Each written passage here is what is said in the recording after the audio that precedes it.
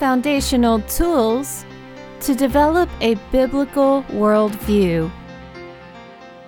Welcome to Mentoring Matters, a listener-supported program of SharonHearts.org. With the world's culture invading the church, it is vital that we establish some deeper roots in biblical truth in order to grow in grace and knowledge of our Lord Jesus Christ. So join us now as we let the Word of God give us foundational tools to develop and maintain a biblical worldview. Hi, this is Sharon Hoskins. And this is Janie Ratzlaff. And according to Scripture, we are complete in Christ. But there are a few ways that we can stunt our spiritual growth. And one of them is anger. And that's what we're going to talk about today. In Ephesians chapter 4, verse 26, it says, "Be angry and do not sin. Do not let the sun go down on your wrath." Now, Jenny, it seems to me that anger is one of those emotions that is kind of tucked away under other names. Because we don't really want to talk about being angry, so we'll say we're frustrated or we're irritated or confused. So how can we grab a hold of the truth, of the depth of what that root emotion is so that we can not be stunted in our growth? That's an excellent question, Sharon. We need to look at signs and symptoms in this particular question that you've asked. Okay. Because we recognize where we are going astray by just the very words you used. We are irritated. We are frustrated, and we're confused at the situation that seems should have a practical resolution.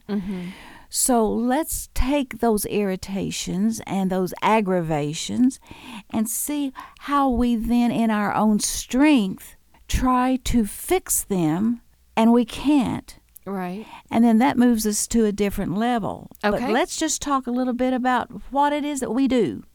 Okay. One of the first things that we need to recognize, Sharon, is that you can't manage your emotions. All right. All right? Managing meaning?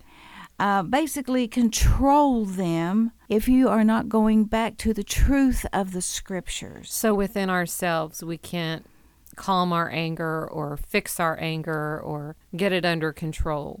Because basically our soul has been affected, and even though we are new creatures in Christ, we still have that old nature that we battle. And many times we don't recognize it's the old nature until we see the futility in trying to solve things in our own strength. So is anger kind of a habit?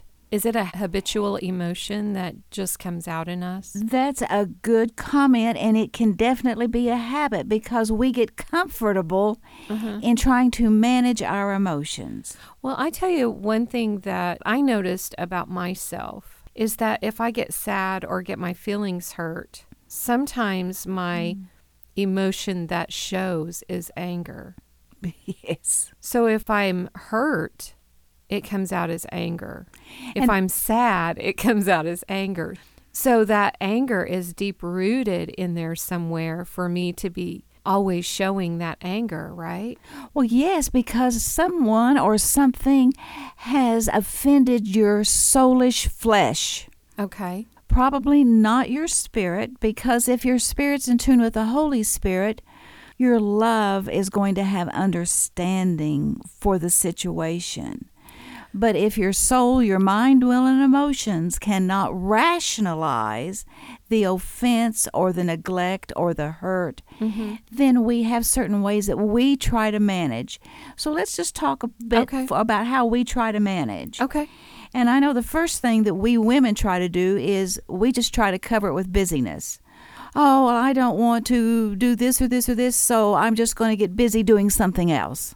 Okay. And so we might start to run about doing good deeds for someone else to preoccupy us. Okay. Rather than dealing with the hurt that is within us.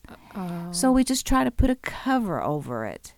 Okay. And I'm not saying that's bad. It's just that it usually fails. Yeah.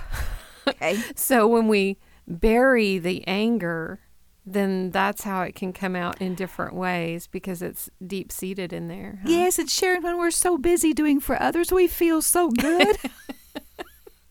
And we just feel like we're doing something right. Okay, I can't handle this, but I can do this. And that makes me feel really good. Until somebody doesn't appreciate what you've done, and then you get angry, right? And then you go to the next step. Which is? That you need to try to control the negative circumstances because of that runaway emotion. Okay. And that doesn't work because control puts stress on the body. And stress on the body means we are releasing poisons into our physical system, not to mention we are releasing poisons into our emotional thinking. Okay. Emotional thinking. Yes. So that means that trying to control negative circumstances was really taken care of at the cross. But you see, that means we now need to go back in and get to the root of why we're angry in the first place. Mm-hmm. Right. Because the Lord said He took care of all of those impossible situations. Right. Well, Psalm 4:4 says, "Be angry and do not sin. Meditate within your heart on your bed and be still." Yes, yes. And I thought that was interesting how when we are angry, because it sounds like the Lord knows that there's going to be some anger that's going to rise up in us. But He's telling us not to sin in that anger, but to be still and meditate in the Word and allow Him to work that out in us. And you are so right on. Now let's go back to that verse that you opened up with on Ephesians 4:26, where it says, "Be angry and sin not." Many people see that verse as a validity to endorse that there is a right to be angry with a situation. But actually that verse, if you go back to the original text, is saying there is no excuse for being angry. You don't need to sin by letting your anger get out of control. Now, I'm going to give you a bold statement that we can go to later on, but there is only one reason for us to have valid anger. Okay, what's that? And that is when Almighty God is sinned against. So when we sin against God, and the illustration we can just pull out of the scriptures is, do you remember when the Lord got angry to the point that He got a whip and He started whipping with the people were using the temple of God as a place for their own private financial gain? And He said, "You will not make my house to be a den of thieves or to rob me of the glory." So if you are angry because someone is going against God Almighty, His truth, His honor, His character, His work, His completeness, as you said earlier, we are complete in Him, then you get angry at sin. Okay. But you can't let your anger then go to getting angry at trying to correct somebody else. We go to where the Lord said He has already done it, and He's done it at the cross, and then we stand in the truth of the cross, and then we know how to go in our prayer life, in our serving life, according to His mindset, not according to our own logic and reason. But so when it says be angry and do not sin, the anger He's talking about is... In other words, God in the flesh, in His humanity, is Jesus Christ. And Jesus Christ said, "I went to the cross to take care of all anger, except anger against what caused me to have to go to the cross, which is sin." Okay. So we make sure that we don't make a compensation for being angry. And He says there, don't let the sun go down on your wrath. If you see that you're going into that wrong anger, don't go to bed angry. Because if you do, you're affecting the very body, the very temple that I created to have my spirit live within. So you go to bed upset, frustrated, you don't sleep well, the chemicals are poison that are flowing through your body, your emotions. And by the way, do you know that your brain, when you're sleeping, does not distinguish that it is a dream? It sees it as actual. So if you're having a dream where somebody's chasing you, and you wake up, your heart rate, your mindset, your body functions are still in that state of somebody chasing you. Right. Fear. Mm-hmm. And fear makes you angry. So we need to not let the sun go down on our wrath. Because it gives place for the devil to work in our lives. And then, ladies, very practically, when the husband comes home and he's had a busy day and maybe a stressful evening in the house, don't decide to deal with your frustrations at 10 o'clock at night when he needs to go to bed. Right. Okay? So we need to recognize that we will, even in our home life, though, we will try to organize our home life. And you know what? Whether it's our church life or our home life, if people are not committed to the same goals, then trying to organize somebody's flesh will end in failure. Well, when we organize, it's really to have some sort of control over the busyness of our life, right? So it all kind of goes together when we get busy and we want to be in control, and we have these categories that we try to organize our life in, or organize our family or the church.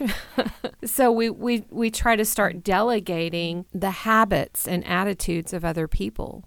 Well, and Sharon, stop and think about the ridiculousness of trying to organize the flesh. Well, we can't fix it in ourselves. What makes us think we can organize it in other people? And that's why we need to know the love of Jesus Christ and how he wants to show that exhibited through him working in us. So really the solution to keep anger from stunting our spiritual growth is Psalm 4:4, to meditate, to pray, and to be silent with him. And that's why mentoring matters. Mentoring Matters is a listener-supported discipleship program of Sharon Hart's ministry. Join a community seeking to grow in grace and knowledge of our Lord Jesus Christ, with resource materials available for the journey at sharonharts.org. That's SHARIN hearts.org.